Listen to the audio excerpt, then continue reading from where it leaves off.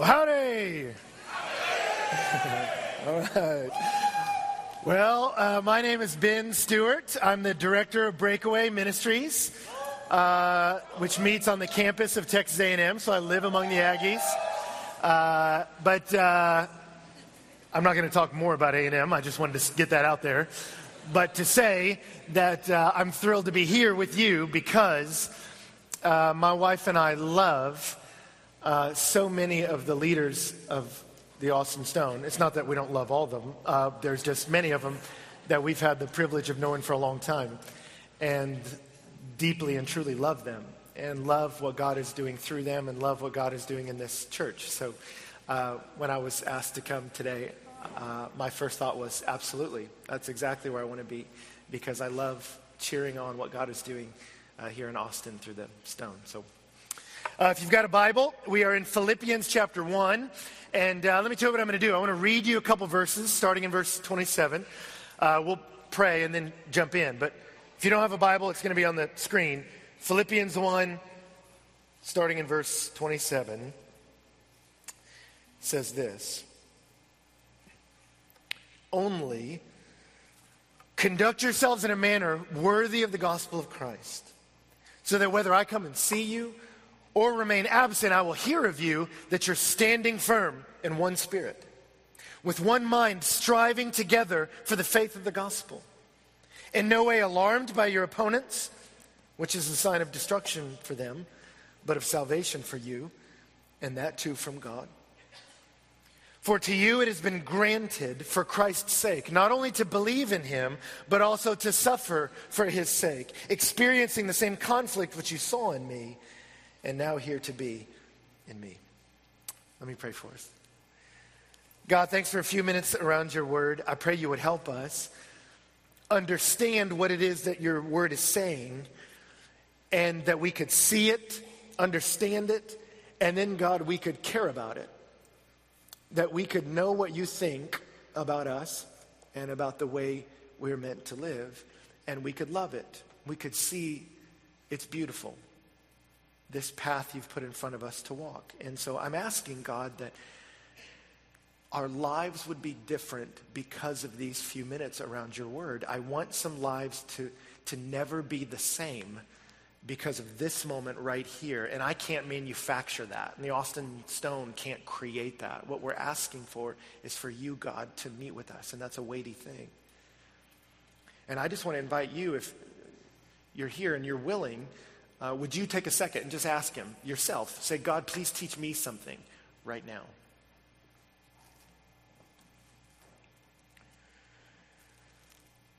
And then if you would, please pray for me that the Lord would use me and I'd be helpful to you.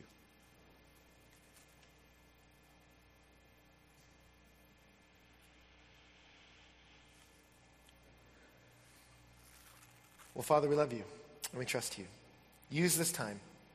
And we pray that in Jesus' name. Amen.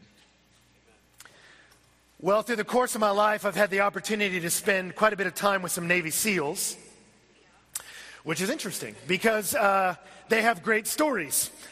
Because when they're at home training in the States, they do what I think a lot of dudes in this room would love to do on a daily basis. So while you were at high school learning the finer points of algebra, they were out in the field learning the finer points of how to fire a grenade launcher, right? While you were in the office returning phone calls, they were out in the jungle learning how to stalk a guy, right? I remember hanging out with one guy after he had gotten back from drive fast school, and he was showing me how to take a vehicle up to 90 miles an hour and then make a 90-degree turn by using the handbrake. And I thought, good, yeah, I'll use that next time I'm late for church or something. But I remember there was one weekend where there was two of them and myself that we were at a wedding, so we had a weekend together, and as we were driving around the town, I was driving, and one of them was super talkative, great guy. They're both great guys. One of them talked a bunch, rode shotgun with me. The other one didn't talk to me at all. And he wasn't mean. He just had nothing to say to you. So all weekend, we would visit, and we wouldn't. Except there was one moment on the drive where the one was commending to me a particular book. He's like, this book is amazing, etc. And as he's saying this, I go, well, man, I'm reading a ton of books right now. I don't know, why would I want to read this book? And as soon as I said that, he spoke to me. And he said, It's about the warrior mindset. And I said, okay. Now, I know I don't know most of you, but let me just tell you something. If that guy that you've been riding around with all weekend, who's massive, wears all black, and you know could decimate you, begins to speak, you're going to listen to him, okay? And when he's the guy that you remember from when they did that TV show about BUDS, that's basic underwater demolition SEAL training, that grueling process to become a SEAL, on the particular episode about Hell Week, that's with all the punishment without the added comfort of sleep. When you remember that he was the guy that ran past the camera at one moment, smiling, when that guy offers you a window into how that mind operates, you're going to pick it up. You're going to buy the book, and I did. And it was about the warrior mindset. It was about the Spartans, not the cheerleaders, but the ancient Greek society. And while there's much to not like or emulate about the ancient Spartans, they had two things going for them that were significant. The first is that they were a highly focused society. And for them, it was a focused, entirely centralized on warfare, to the degree that when you were 5 years old, they took you out in a field and there were no electives, there were no humanities. Your education was all, here's how to kill a guy, right? That was their deal. And they had perfected a system of combat that would devastate their enemies. Like, I don't know if you've watched movies like Braveheart or something where guys just kind of grab a sword and just kind of run and see how it goes. Spartans wouldn't do that. They would form up in rank, and when the signal was given, the men in back would take their shields and drop it into the lower back of the man in front of them. And in the given moment, they would all begin to run in unison. And the effect was they basically became one singular, massive human battering ram. And so they would just devastate your army. So if you were a Thessalonian or you were an Athenian and you showed up to battle that day, but you saw the Spartans lining up on the other side, you might have brought your sword and spear with you. You put those down. You picked up pen and paper and just started writing out your terms of surrender right there. Here, go ahead and send them all the horses. Bill, your wife, I'm sorry, Bill, they're going to kill us, right? And you would do it because they'd kill you, right? Because they had two things going for them that made them unstoppable. They were focused and they were unified. And wherever you have a group of people that are focused and unified, you have a very dangerous crew. And the SEALs are like that. They're very focused men and they travel in packs. And the early church was like that. When you read about our first brothers and sisters in the book of Acts, it says they were devoted to the apostles' teachings. They were fixed on the beautiful message of Jesus. And then it said they had everything in common. If you had a need, I'd meet it. They shared everything. And the world could not stop them. One of their detractors said in frustration at one point, these people are turning the world upside down. The entire culture is shifting. Why? Because there's a group of people among us that are focused and they're unified. And wherever you have a focused and unified group of people, you have a very dangerous crew. Now, why am I telling you this? Because this is what the book of Philippians is about. Philippians was written by a guy named Paul. Paul, who had been living his own life, doing whatever he wanted, until he came running face first into the person of Jesus. And he saw the glory of God in the face of Jesus Christ, and he fell absolutely in love with him. The Son of God who came for us, lived for us, died for us, to move our shame and sin out of the way, to bring us back to God as family, as a community of God. He saw that, heard the gospel, and it changed Paul. He was unapologetically in love with Jesus. And so were the Philippians. And so when he writes to them, he says, you are the fellowship of the gospel. You're the participators in this good news with me. You love him as much as I do. And he says it's because you're partakers of grace. You know what it is to know you're broken, know you're not okay, and yet have the grace of Jesus come and touch you and heal you and restore you. You know what that's like. And so you are focused along with me on Jesus. You love him. You've seen that he's better than any comfort, any accoutrement. You love him. How do you know you're a Christian?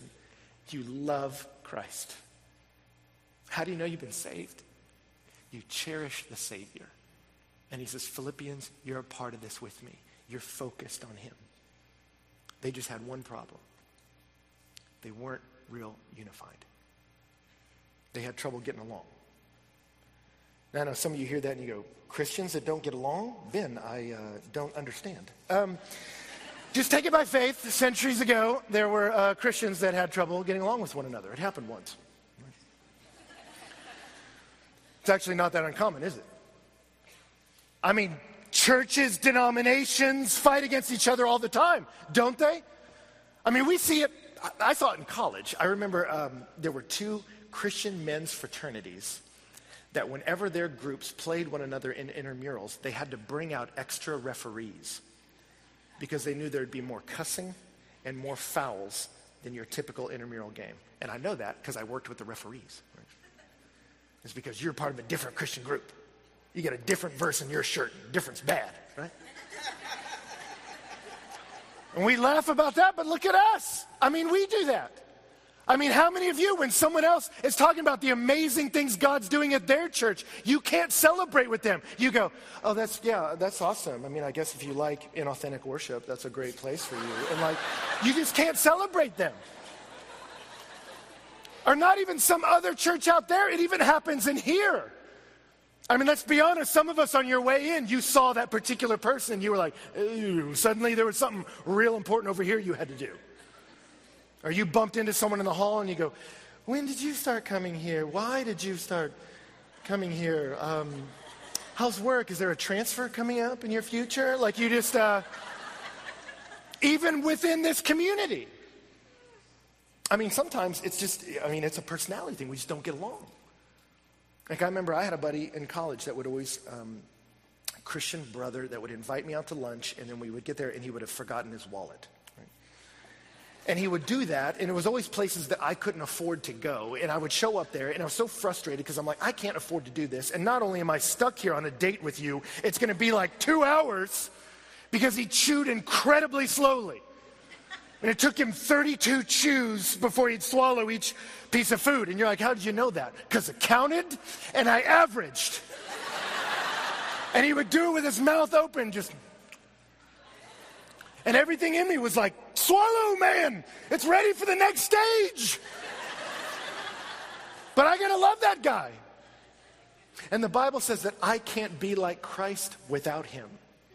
That there is something I'm meant to be as a man and you're meant to be as a woman. You can't be without us. That's what Ephesians says, that God gave some to be apostles, some to be prophets, some to be teachers, that we might all be built up into the head who is Christ. I can't look like Christ without you. And you can't look like Christ without her. He's rigged it that way. That we come into the family individually, but we grow as a community. And that's all. And so here Paul writes to them about the beauties of the gospel and what it is to know Christ. But then as he steps in, he says, but we've got to get something straight. You've got to work out your salvation in a sense, not of earning salvation, but as we live into it, we live into living in a manner worthy of God, and it's all the context of unity. So he says in verse 21, only. He says, it's like he puts up one finger. I just want one thing from you, Christian. And he says, conduct yourself in a manner worthy of the gospel of Christ. And that conduct yourself in a manner worthy, it's one word in the original language. It's the word politeuesthai. And it, in a wooden way, means to conduct yourself as a citizen of a place, to discharge the duties of a citizen of a place. And it's built off the word polis, which means city. And you go, why does this matter? Well, this is the only book of the Bible that mentions it, and it's mentioned to the Philippians because it was something significant that they would have keyed off on. Because the truth was back then, the thing you identified with more than anything else was your polis, your city. It wasn't your interest groups or where you worked or things like that. Like your sense of identity came from your city. So much so that one writer said, a man without a city is not a man. And the Philippians were very proud of their city. Because in 42 BC, when Antony's army defeated Brutus and Cassius, Brutus who killed Caesar, really happened. Antony's army went out to war against them and fought so bravely, so powerfully, so successfully that their leadership awarded them a city, Philippi, and gave them all the benefits of citizenship of Rome, which were many, like not paying taxes ever. And so even though they were nowhere near Rome, Philippi became a military colony. Your ancestors fought so bravely. You have a new citizenship as a part of this place with all the benefits of it. You have this wonderful experience because you're a part of this city. So when you told the Philippian to politeuesthei, to act like the citizen of a place, something came out of them because they just loved being Philippian. It'd be like if I came in here and said, hey, is anybody in here a cowboy? Some of you that really resonate with that, what would you would instantly go, right here, right? Maybe make sure your belt buckle's showing. Be like, yeah, I got 30 head of cattle, right? And you just start naturally taking on the characteristics of this community you want to be a part of. Or if I said, hey, anybody in here play football? A couple of you would go, yeah. And you don't just say, yeah, you maybe flex a trap. Be like, yeah, right here. I was a linebacker in middle school, right? You just do it. Or if I say, anybody in here in a band? You're not going to flex if you're in a band. You're just kind of like, what's up, dude? Yeah, I play. You can't be too excited. You're not like, I play the bass. Right? No, it's got to be like, what's up, dog? Play a little bit, right? You just naturally take on the characteristics of the thing you want to be associated with. So he says politeuesthei, and they think of the people that fought with honor, with bravery, with courage, that purchased for us these wonderful places we now stand. And they thought, yeah, I want to live into that. I want to embody that. I want to be a part of that. And he says, yes, politeuesthei, not as a Philippian, but as a member of Christ. That he's the hero that fought for you.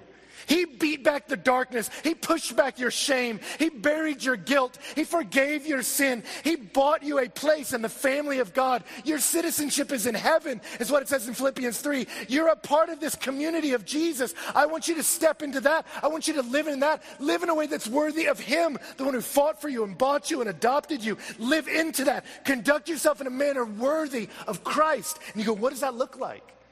That sounds so big. Just live in a way worthy of everything Jesus accomplished. What does that mean? Well, as you look at the context of Philippi, it's all worked out in the context of community. You want to honor him? You love us. You love the people he fought for and lived for and died for. How do you honor him? You love his people. I mean, it would be like if you are just trying to figure out, how do I encourage Ben? Like, I really want to encourage Ben. What would I do? It's an easy answer. You would be nice to my kids. I got 2 little girls, and you'd be sweet to them. You'd be kind to them. Right?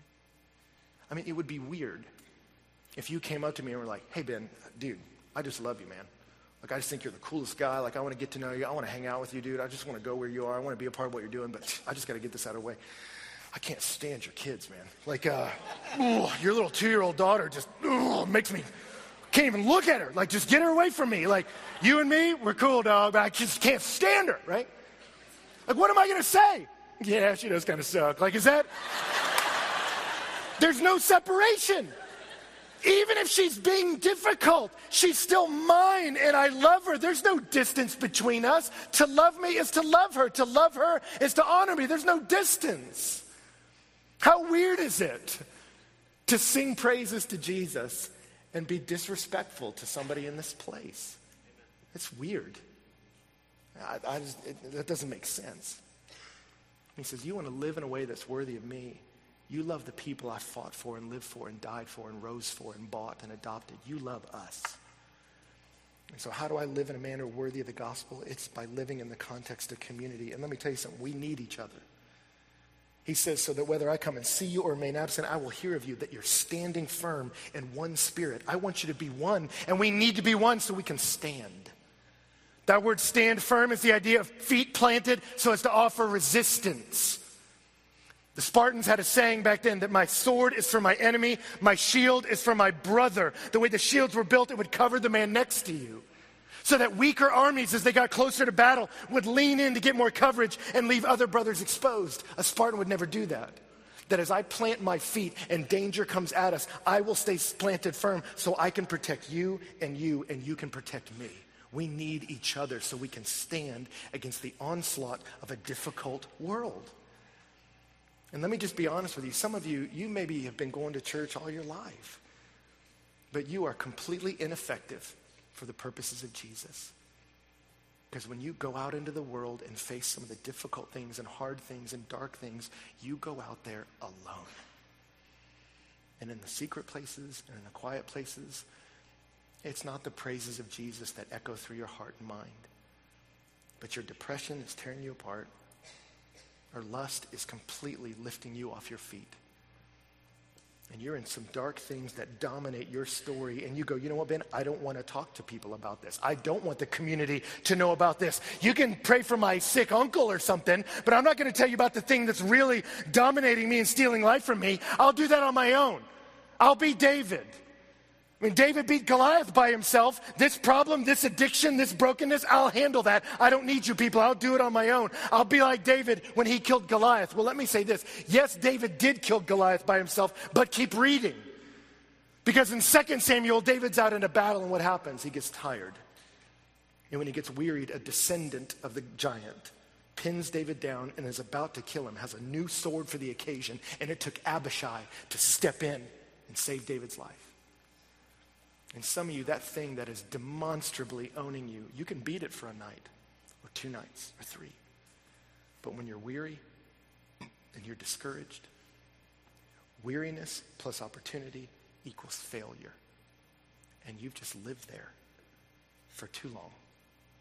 For too long. And it's time for that to stop now. And some of you, you ask God for forgiveness, to forgive you of your sin. And let me tell you something. He does. He does. You ask him for forgiveness, it's yours. But you're not free because you need us for that. James 5:16 says, confess your sins one to another. Pray for one another that you might be healed. You want freedom from some of these things in your life? God's given you a solution, and it's called us. Some of you, the most godly thing you'll do this summer is not sing another song. It would be to ask God to show you a godly, mature set of believers that you can stand with. That you can stand with. So I remember I had students in my ministry when I was a youth pastor. I remember these 2 sweet kids. Both of them came to me individually that were wrestling with depression, and it would sink them so much. It just was stealing them from us. And I'll never forget the day I had them all in a small group. And it was finally, I guess one of them just had enough of just struggling in the dark alone. And I just remember he looked up in front of his peers, high school kid, the other high school guys, and goes, hey, I just need to let you guys know I struggle with depression, and it really gets me sometimes. He said, and I can't even go to school. I can't function because it gets dark. And he put that out there, and I'll never forget one of the other guys across the room leaned forward and looked at him and said, me too. Me too. And they began to pray for one another and encourage one another. And it's not like it all got fixed in that moment, but let me tell you something. As time went by, I remember one of them would come and he would sit next to me at the early service at church. And he would sit next to me, and he would always slip out a little bit early. And he would always slip out a little early and then kind of look back and smile at me. Because he knew that I knew where he was going. That he would slip out early and drive around town and pick up all his little theater friends to bring them back to the second service. And he would smile at me because he knew that I knew that he was going to put like 20 of them in this little tiny car, which is very stressful for me as a minister. Because I'm like, I don't even want to know how you do that. It's so unsafe. And they would pull up, and it was just like a little clown car, all these thespians just rolling out of this car. And it was like, oh my gosh, I don't want to know how you're doing this. But I remember looking at that and going, man, a year ago, the dominant theme of your story was darkness and sadness. The dominant theme of your story now is you're being a part of shining the light into other people's lives. And it wouldn't have happened without us. God's gift to us is the body of Christ. It's us. And some of you, you just need to come to us. I remember I had a student come to me and he just said, man, I'm locked up in some things I can't get out of. And I said, what is it? And he says, it's pornography for me. I said, where does it get you? And he says, alone at night, on my computer in my bedroom, I can't stop. I said, well, get it out of there. Romans says make no provision for the flesh. That's a provision. He said, I can't. Like, what do you mean you can't? He said, well, my mom put it there. If I move it, she can ask me. I don't want to be like, there's a little porn addiction, Mom. No big deal. He said, I'm just not ready for that conversation. I said, well, you got to do something, man. So he would unplug it, but then he could just plug it right back in. He'd put a password on it, but then he could just take it back off. And so finally, I just quit talking about that with him. I just talked about the beauties of Jesus and what it is to walk with him. And I'll never forget the day he came in my office. It wasn't our scheduled time. And he just walked in and he held up an internet cord. And he said, here. He said, it's not going to own me anymore. And he left. Next day, his best friend walked into my office. Heard you're collecting these. See you later. And he left. And those two kids began to pray for one another. And let me tell you something. The second largest constituency of people at our church at that time came from their high school, which was nowhere near our church. Why? It wasn't because they went back and started hitting them all with Bibles, like, repent. That wasn't it. But people began to come to them and say, what's different about you? You seem happier. You seem lighter. And they would say, it's Christ. Like, he really does set people free. It's not just propositionally one day in heaven, maybe. It's that I'm actually seeing him change my life, and he does. And some of you, the most Christian thing you'll do right now is you'll pray, God, please show me some godly, mature believers I can stand with. I can stand. But the truth is, that's not the end of it. Christianity is not a group of people banding together to try to keep all that sin off of us.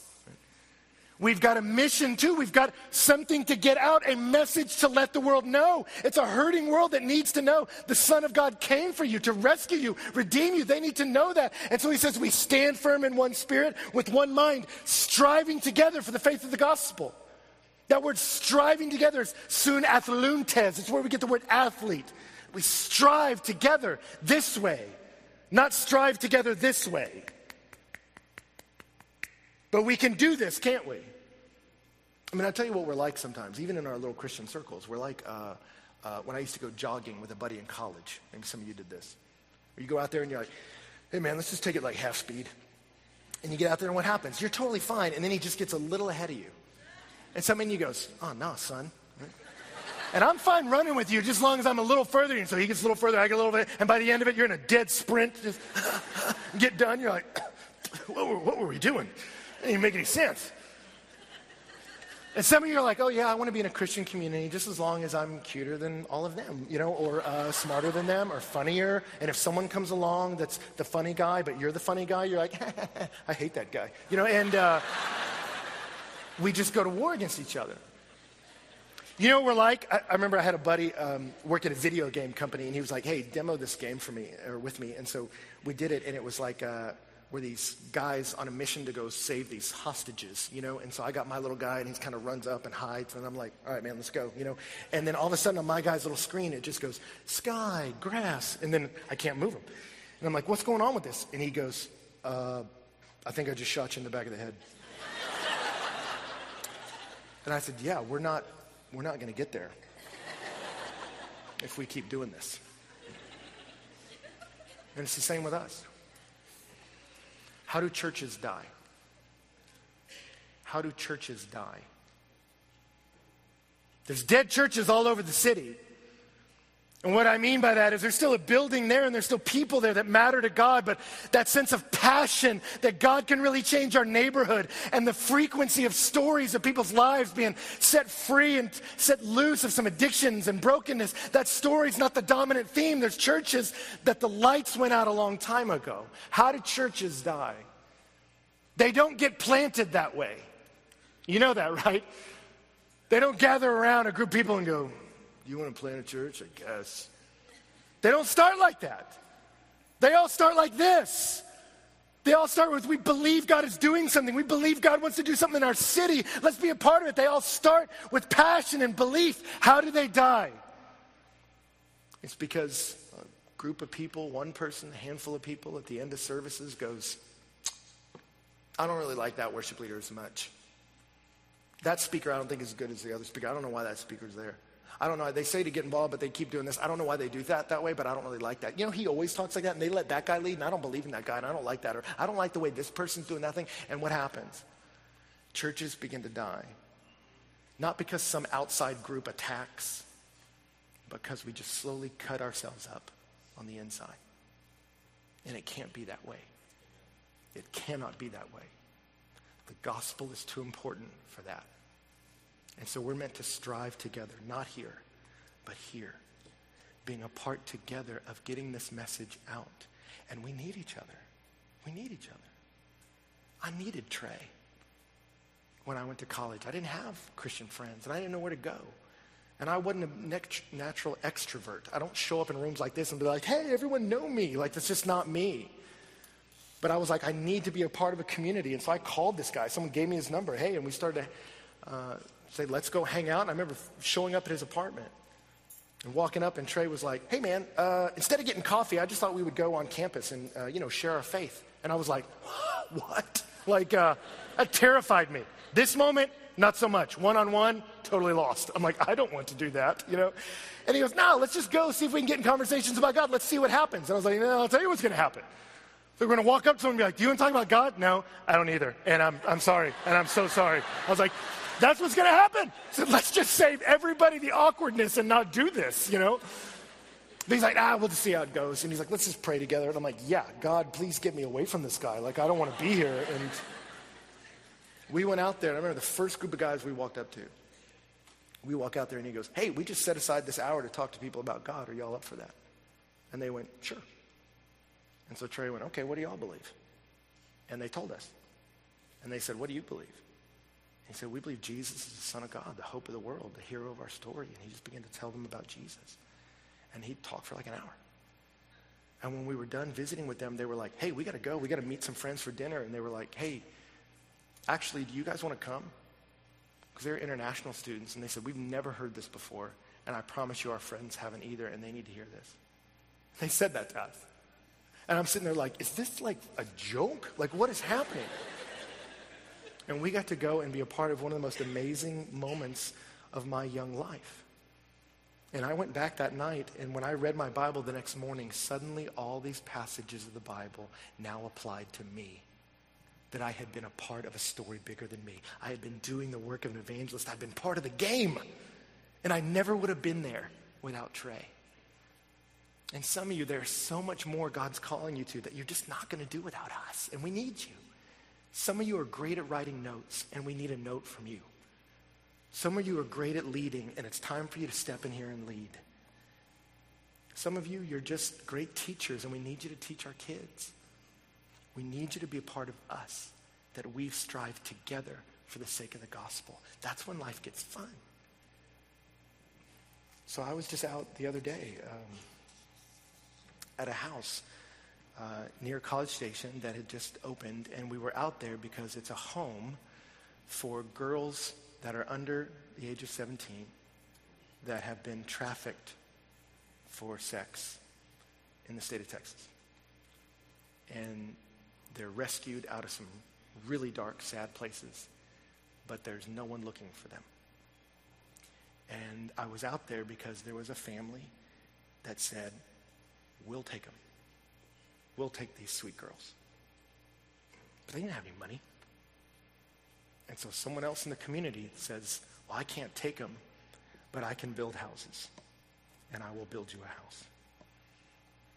And we intersected with them as a breakaway and said, we can't build houses. I don't know how to do that, but I can call some college students to raise some money, and we will put furniture in that house, and we will give those girls bedrooms that are safe. We stood out there in that lawn. All this collection of Christians from different places, different gifts, different abilities, and we're there, why? To give a home and to give hope in the name of Jesus to the least of these. And I'm out there and like, thank you, God, that you've given us an us. And look what an us can do when we strive together for the faith of the gospel. That's what we're meant to be about, right? So you go, well, how do we get that? Some of you are like, Ben, I want that. You say, I want some friends that will pray with me about the hard things and run together to make a difference. I want that. I don't have that. How do I get that? Well, let me just close with this. You stay focused, and God will bring unity. That's how you do it. Because maybe you will have to be David. David had to step out and fight Goliath alone. Goliath came charging up, threatening their people. No one would go. David had to step alone. And sometimes for you, you'll have to step out alone. Some of you are here at church alone, and you're going to have to keep coming alone, and you're going to sign up for a small group alone, and it'll be super scary and weird and awkward, but you do it anyway. Sometimes you got to do it alone. But I promise you, you stay focused. And what happened? David stepped out there and killed Goliath, right? And it says 2 guys were watching in the back. One was Saul, and said he hated David. There will be opposition.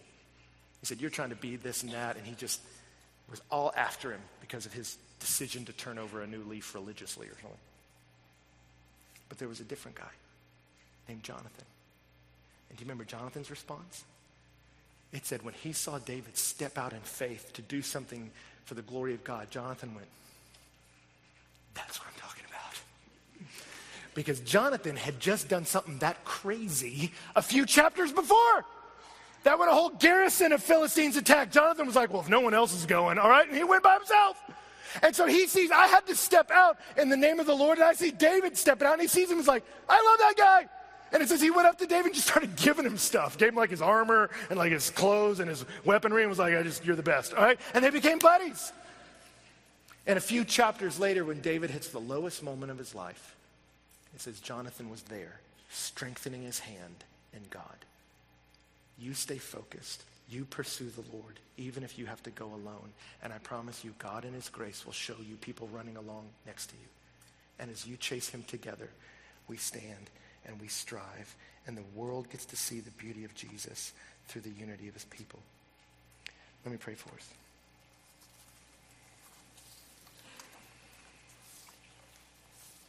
Lord, I want to thank you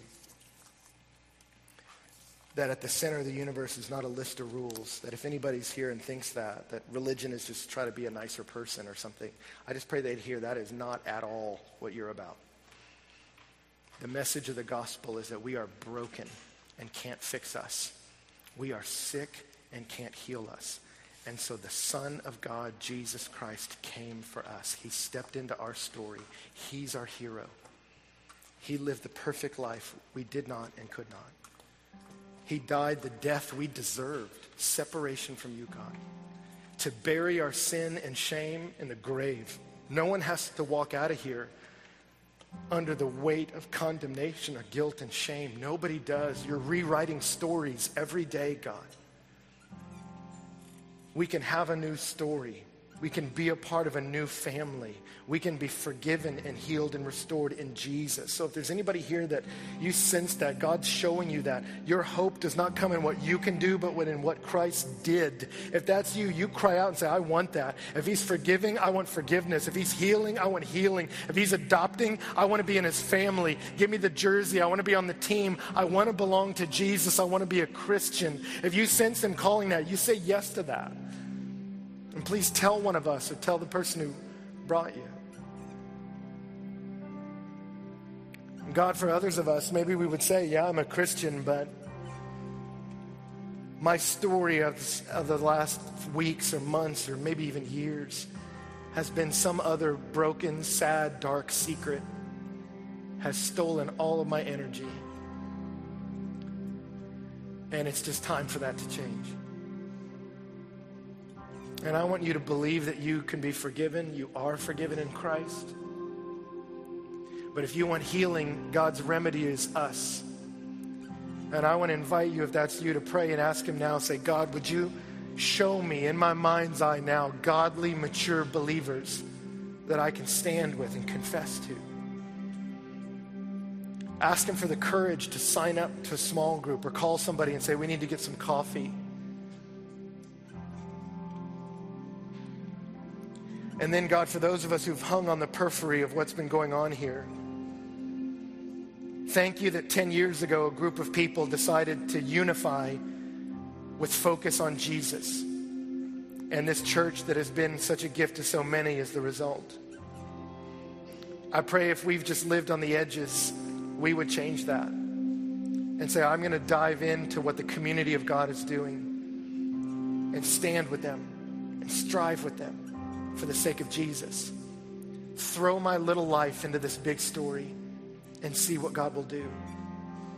God, I pray you would make Austin Stone a place of great life and great love, that the city would change because the people in here love you and love each other so well.